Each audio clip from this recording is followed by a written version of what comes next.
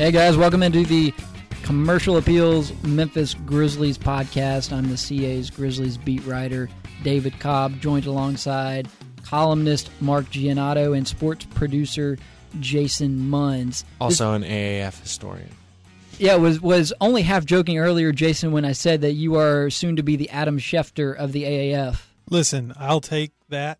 I'm not going to shy away from that. Well, for purposes of this podcast, he's going to be the Woj of the AAF. Yeah.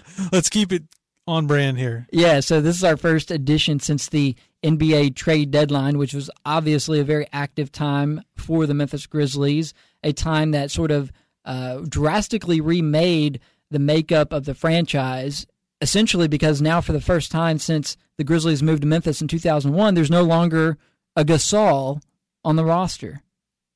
Well, I'm curious, David. You've been following the team, obviously. We're 8-9 games into this new sort of roster.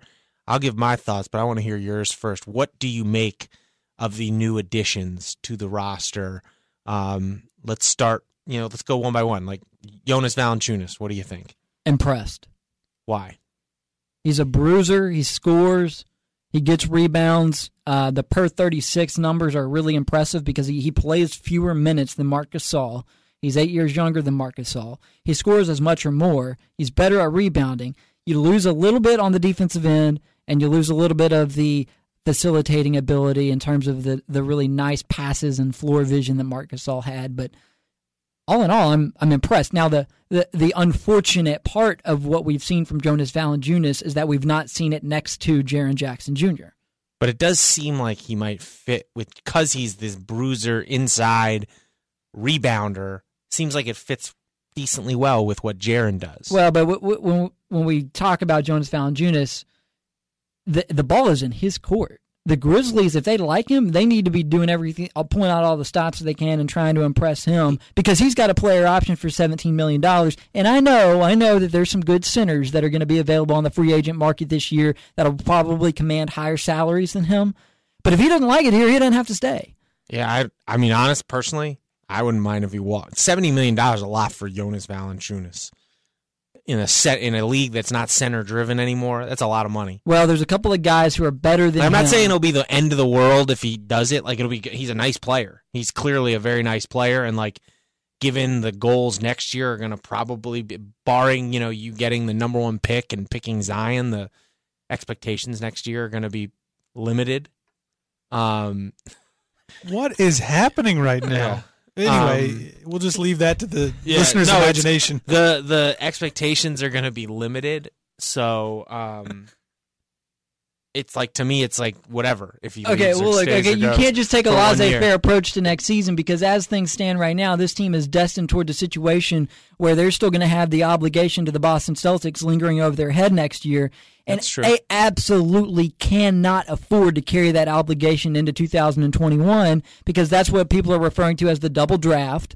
That's a situation where you could give a really good unprotected draft pick to the Boston Celtics and essentially, write your own death knell. I mean, it would just be a disaster of all disasters if the Grizzlies, so if they don't convey the pick this season. I still think he'd be crazy to, he's not going to get $17 million anywhere else.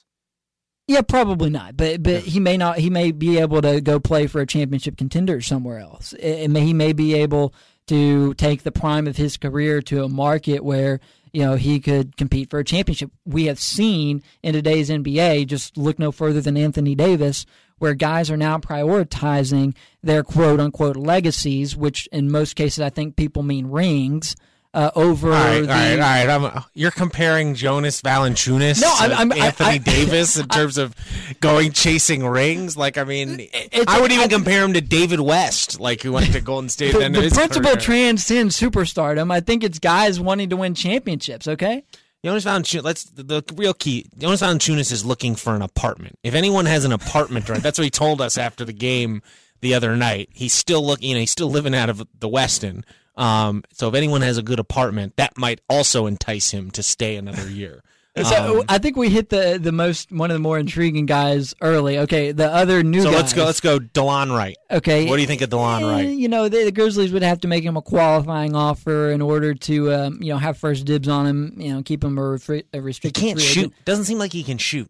Yeah, he's not a great shooter. He's okay. I mean, he's 27. Like, to me, he is what he is at this point. It's not like right. There's this narrative out there that DeLon Wright's this young, promising point guard. I'm sorry, you're 26. You're not young in the NBA. I've said he's better than bad Shelvin Mack, but I actually think good Shelvin Mack is better than him, which probably makes them kind of a negligible, a wash. Well, DeLon Wright is a much better defender than Shelvin Mack. That's true. That is true. He is a decent defender. He's shiftier in the paint. He had a really sleek spin move to the hole the other night. I think it was in the Bulls game that was something you would never see. Yeah. You would never see Shelvin Mack do. Mack was, I think, nifty. He's niftier than Shelvin. A better shooter. There's limited upside there. Shelvin's a better ball hog. I will say that. Shelvin is a better ball hog. Really, and not as nifty. Not as nifty. The question is, if you're not going to have Mike Conley, if you're going to deal Mike Conley, then maybe you do want to keep DeLon right around for the sake of your point guard depth. Yeah, although I would assume if you're trading Conley in the offseason, probably going to get some sort of point guard back, possibly. Yeah, possibly. In the trade, but we'll see. So, I don't have a strong opinion either way on DeLon Wright. If they want to make him a qualifying offer and whatnot, I don't think they're going to be shelling out major coin to fend off other teams for him. So I don't know if other teams are going to be shelling out major coin for him. So, he seems like a guy you could bring back. CJ Miles. Well, he gets the option there. That's a player option. That one stinks for the Grizzlies because he's gonna. No one's offering him $8.5 million. Yeah, or whatever I mean it's a hit. It'll be a hit on their books, but it's not unmanageable. There could quote unquote good locker room guy. Well, good locker room guy. He's potentially a pretty good shooter. The season percentages that he's posted in the past are really good from 3-point range. So the one thing that I'll say about this group, I know we're going through them individually, but the one thing I'll say about this new group of players as a collective whole is that they really open up the possibilities for this team offensively. Now, that was not evident in the Bulls' loss at home the other night when they just looked terrible on offense, but there have been instances since the trade deadline where you've sort of seen this whole new sort of offensive mindset. All this with very rudimentary offensive plays being called because these guys are so new to each other. But basically, they're able to space the floor. They can actually shoot a decent amount better than they could before. So, it's easier to see a guy like, to deal with a guy like C.J. Miles because of what he allows you to do in terms of spacing the floor. He just opens up so many things that maybe don't even show up all the way in a statistical look at what he does. Well, and the other thing about these new guys, like we've talked about Jonas and C.J. Miles, like they are expiring contracts next year. So at the deadline, like even if you get stuck with, like C.J. Miles could potentially be washed up. Like, let's be honest. He's 31 and he's trending in the wrong direction. He looked good the first couple games after the deadline, but since then has reverted back to kind of what he was in Toronto. But at least I guess you can say at the trade deadline next year, you could maybe unload his contract to someone. Right. Nothing that they took back in any of the trades they made before the deadline hamper their long-term ability to rebuild the franchise. We've just talked about this, Mark. Essentially, they'll have a lot coming off the books at the end of next season. Before the deadline, there were 3 guys signed to be on the roster for the 2020-2021 season, so 2 years from now. It was Jaren, Mike, and Kyle Anderson. After the trade deadline, it's still the same 3 guys signed through. So signed through that for that season. So the roster can be completely remade over the next 2 years. And then Avery Bradley, we were talking about this before we came. The podcast went live. He seems to have been. Good. Well, he's had some very good games. He looks like he is better than the Avery Bradley that was playing for the Clippers earlier this year. He did a nice job covering LeBron the other night, and he's shooting the ball better. I still don't, I don't know if he's worth $12 million, which is what you'd have to pay him to keep him on the team next year. But what do you think of Avery Bradley? All right. So Todd has just been waiting to pounce, man. That was great. Yeah. This is how sad the state of affairs. Like, yes, let's get into it about Avery Bradley. All right, so the rest of the world's talking about LeBron and the playoffs and Avery Bradley. That's right. I know NBA Twitter has decided that 28-year-old Avery Bradley is washed up and no good anymore, and that he's this fun guy to hate on. All right, I get that.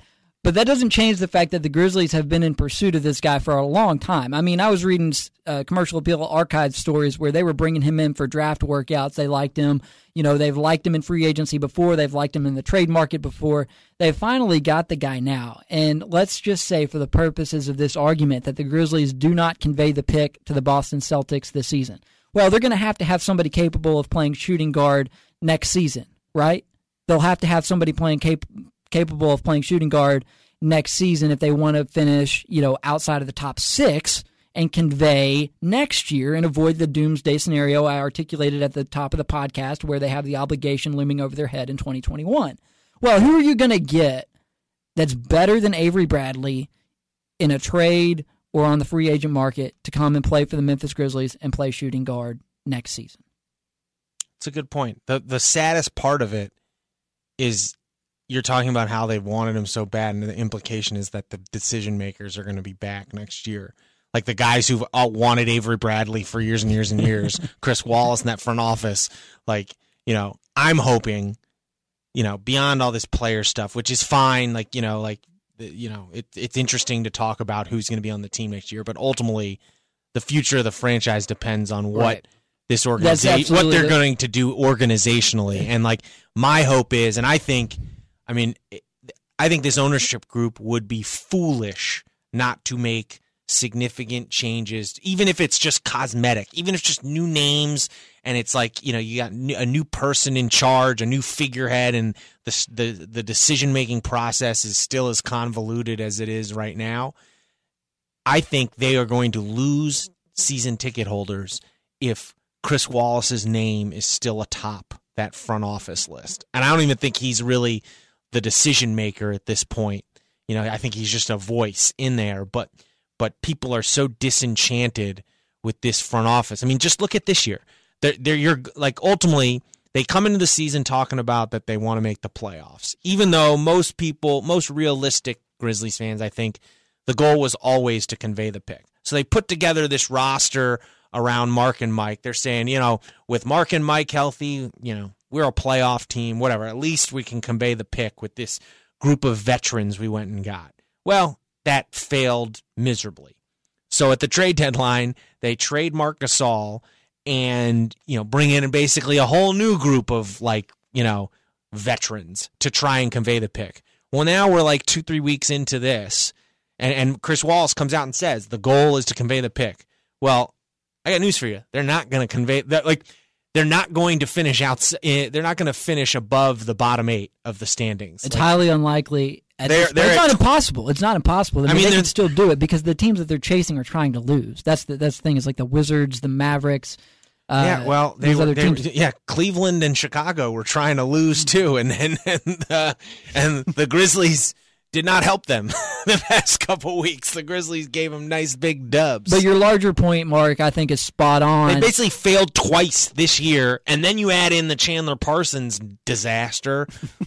It would be mind-boggling if those guys are brought back. Well, that's the first domino that has to fall before obviously for the purposes of what we do, it's more fun, it's more engaging to discuss the players, it's more interesting to theorize about. I think it's more fun to talk about blowing up this whole freaking thing. Well, JB gone, Chris Wallace gone, front office gone. I want all new faces for next year. If you're gonna just but the problem is that you're given the same wrecked, beat up car to the keys to that car to another group.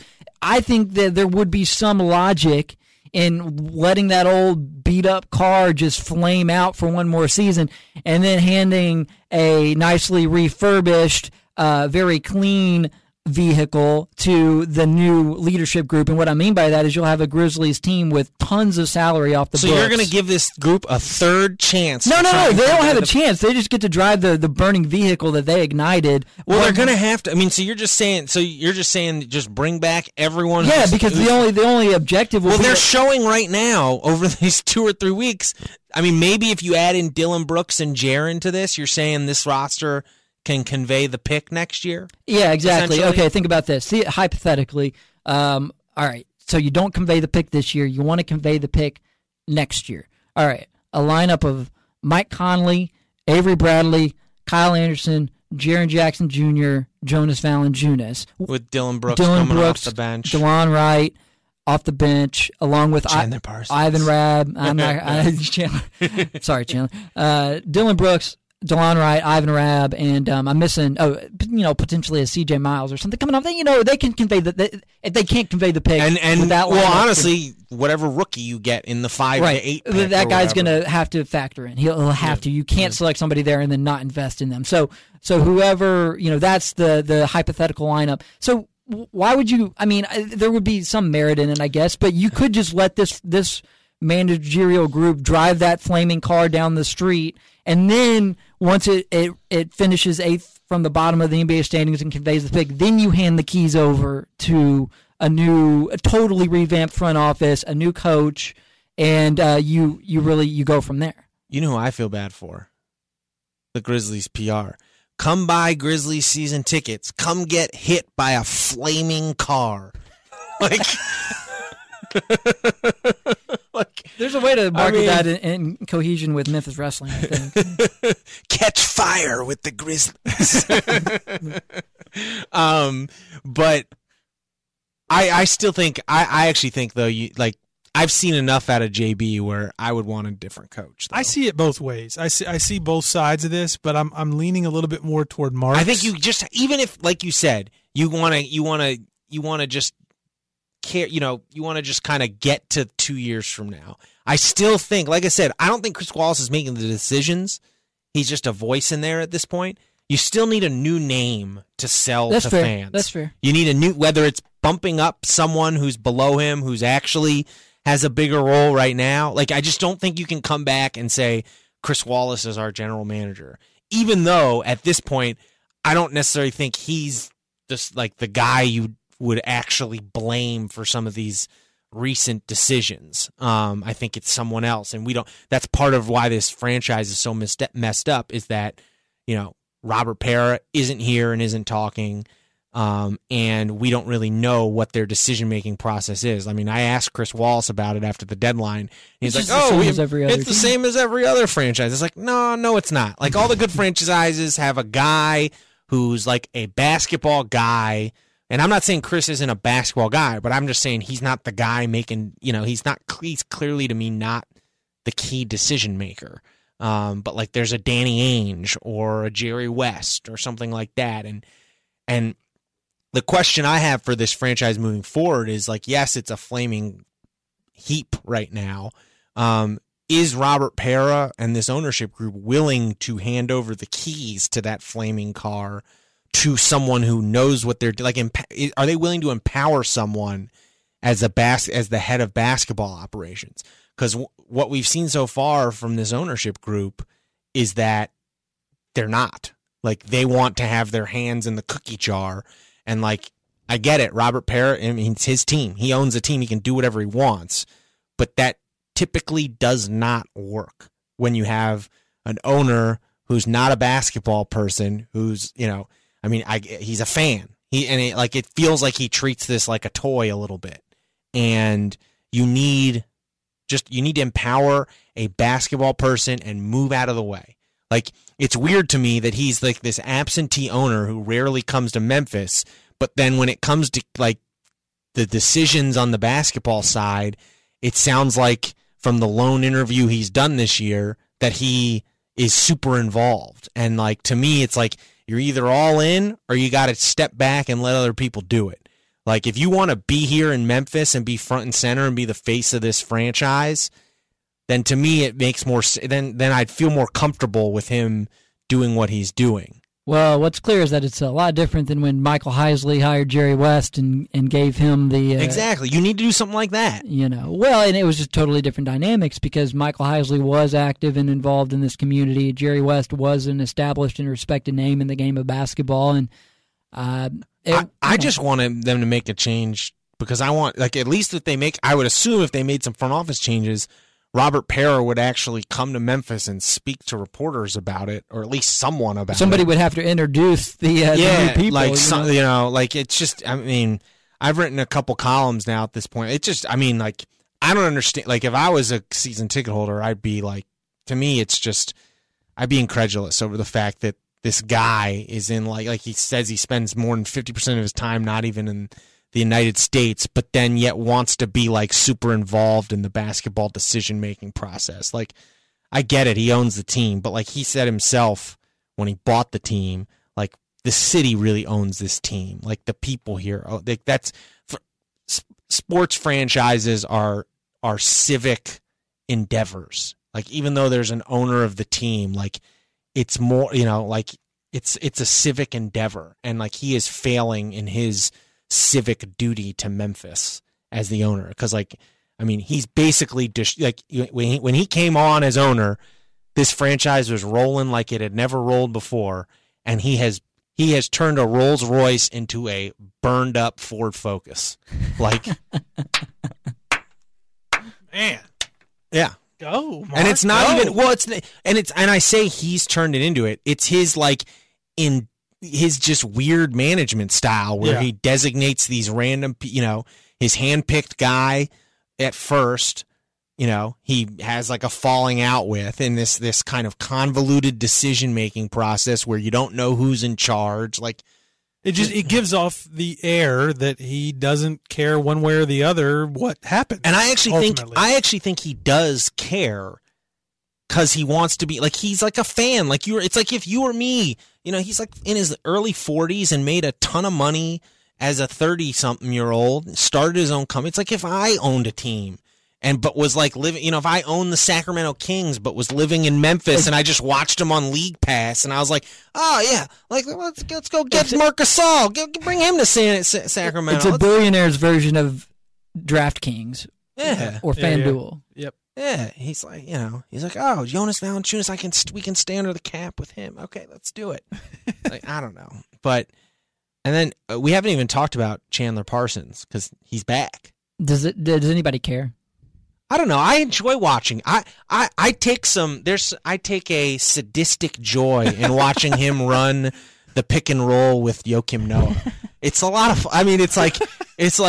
You've got there's some moments where he actually he can't move, but like I actually admire. He's like the fact that he is able to do anything on the court, an NBA court right now, given how immobile he is, speaks to like if he just had like two working knees, he'd be really good. Right. Because he can pass the ball, he's got good vision. He can't shoot anymore apparently, but.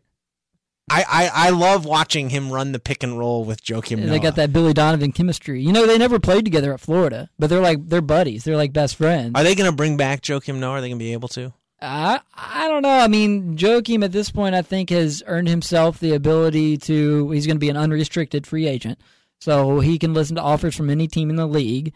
And I think at this stage in his career, wouldn't you rather go somewhere where you can compete for a title? I mean, he may be a little bit afraid of going back to the big market because of what happened to him in New York, and he's been very open about the pitfalls and the challenges that were in front of him when he was in New York, not just from I signed a big contract and didn't live up to it standpoint, just from a lifestyle standpoint, it wasn't the best environment for him. So, I can maybe see him going to a smaller to mid-market contender playoff type team. Come ride shotgun in the flaming Ford Focus. How could you turn that down? Well, it'll be interesting. I think if you're Joakim Noah, the Grizzlies become more interesting to you if Jonas Valanciunas opts out, because then you can think about being a starter. I mean, a legitimate NBA starter at age 35, and I think that would be attractive to him after everything he's been through.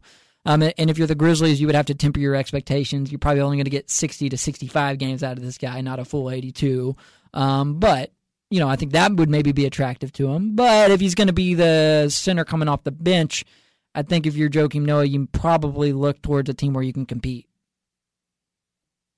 What's your evaluation on if indeed it seems like we've probably seen the last of Jaren Jackson Jr. this year? Would that be your guess? That's my guess. Also, I would guess the same for Kyle Anderson. They are apparently, we're doing this podcast, recording it on March the 1st, and they're going to, I think, let those guys speak with the media at some point in the next week from as we sit here now. And I would imagine that by the time they trot them out to us, it will be determined one way or the other if those guys will be back. That, to me, and I wrote this recently, is what's frustrating about the Grizzlies' current situation is there's been things to like about what all five guys have done. C.J. Miles hasn't shot the ball well. We haven't seen a ton of Tyler Dorsey, but you want to know how these guys fit with the core pieces that you have in place for the future. And those guys are Jaren Jackson Jr. and Kyle Anderson and probably Dylan Brooks, given how hard they've fought to keep him as a part of the team. But right now, those three guys are out of the lineup. So what are you really learning about what you've got moving forward? J.B. Bickerstaff continues to talk about laying a foundation with what they're doing right now. The problem is that that's a foundation that doesn't have its cornerstones. The flaming Ford Focus without wheels. Oof. Oof. You have from now on. You have to refer to the Grizzlies as the flaming Ford Focus. Yeah. With what'd you say? With no wheels. No wheels. Yeah. From now on, in tweets and stories, columns. Yes. From now on. What'd you make? I think it was other than this deep quad bruise, which was such a great metaphor for the whole season. It seemed like. Jaren had a fairly successful rookie season. Would you not agree? I agree. Somebody asked me earlier if I thought the Grizzlies handled him well this season. I would be interested to hear what you think, Mark, about how the Grizzlies managed Jaren Jackson Jr. this season. I come away from it thinking that they managed him fairly well as a rookie. By game 3, the guy was starting, and I know there was some frustration that they didn't unleash him entirely and run the offense through him and get him 23 shots a game during parts of the season. But I think that as a rookie, with guys like Mike Conley and Marcus Saul on the roster for most of the season, that Jaren Jackson Jr. was allowed to do about what you want a 19-year-old rookie to do on a team that, at least for the most of the season, you thought was competing. So I think that he had a pretty good rookie season, and I don't think the Grizzlies did anything that is going to hamper his development. I think they probably played it pretty down the middle in terms of him, the role they let him play as a rookie. Yeah, you can. I'm sure there's some people who were. I know there are people who were upset with his usage at the end of games, and just in general, how much they ran the offense through him when Mike and Mark were here.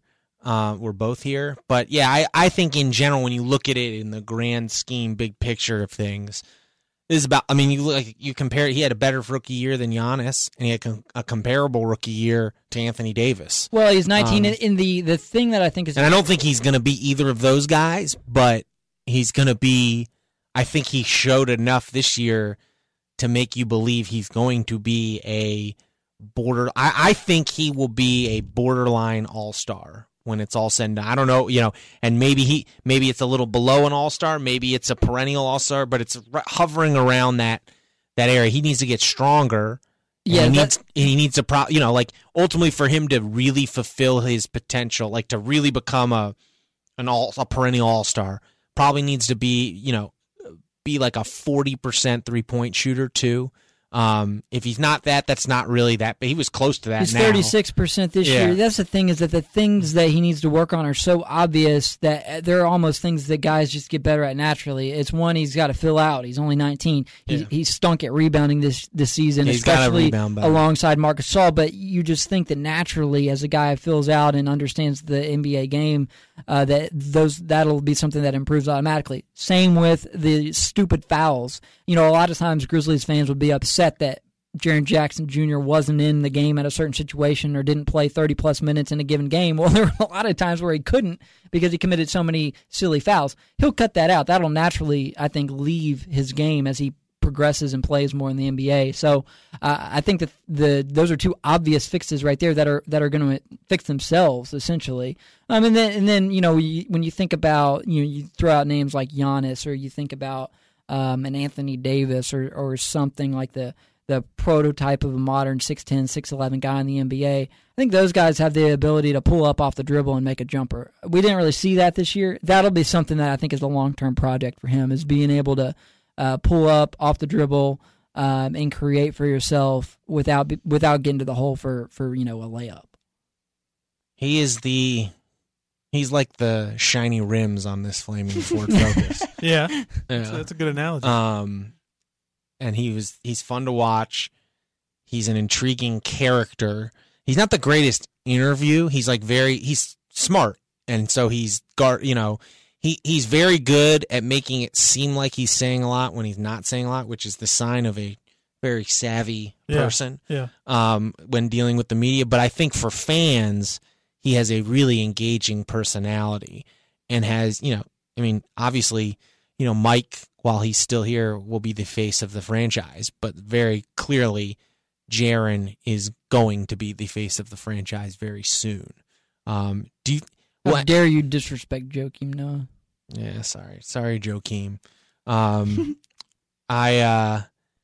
you don't think they're going to trade Mike Conley this offseason? It all depends. I was reading a quote from that John Hollinger gave the commercial appeal over the summer. It was in a story Peter Edmondson wrote before I came on board, and the thing that he said that I think rings true for the Grizzlies this offseason that stuck out to me is that people think that we go into the offseason with this set plan, when in reality there are, I forget how many he said, but 20 or 30 variables at play that each affect what we're going to do. So the first variable that's in play is the front office going to be the front office? Mm-hmm. Okay, well, if not, there's going to be somebody making decisions, and their decisions are going to be, I think, influenced heavily by whether or not the Grizzlies convey this pick. If the Grizzlies miraculously win enough games to convey the pick down the stretch, I think you see a pretty wide dismantling. Mm-hmm. In which case, I do think that Conley would be likely to go. If they don't convey the pick, they have to convey it next year, and they have to keep Mike Conley, unless the return that they're going to get is just insane and just too good to pass up. What if they get offered a fire extinguisher?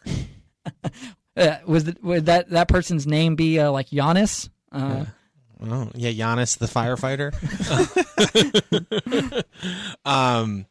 Yeah, we shall see. Yeah, I would take Conley for Giannis straight up. If that deal is offered. So, I mean, we're talking about this offseason. There's still 20 games left, something like that.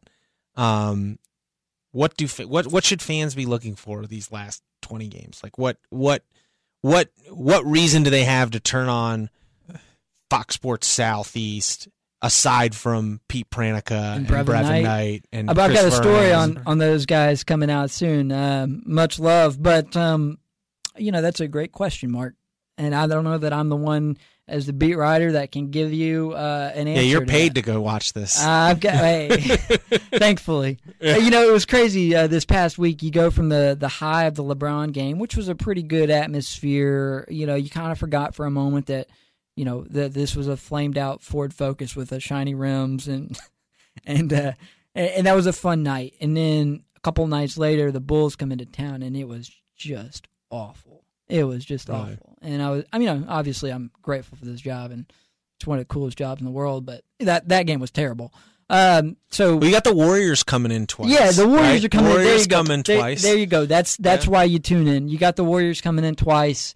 Maybe, you really... Although they play the last game of the year, and I have a feeling we're going to see, the Warriors. I would go to the first Warriors game if you want to see Durant and Steph to be certain you're going to see Durant, Steph, and all those guys, because they're going to play them the last game of the regular season, and chances are some of those guys might not even make the trip because Golden State will have stuff wrapped up. By the way, I forgot that earlier when I was discussing the potential Grizzlies want to convey the pick next year bench rotation. I totally disrespected Bruno Caboclo by leaving him out of the hypothetical second unit.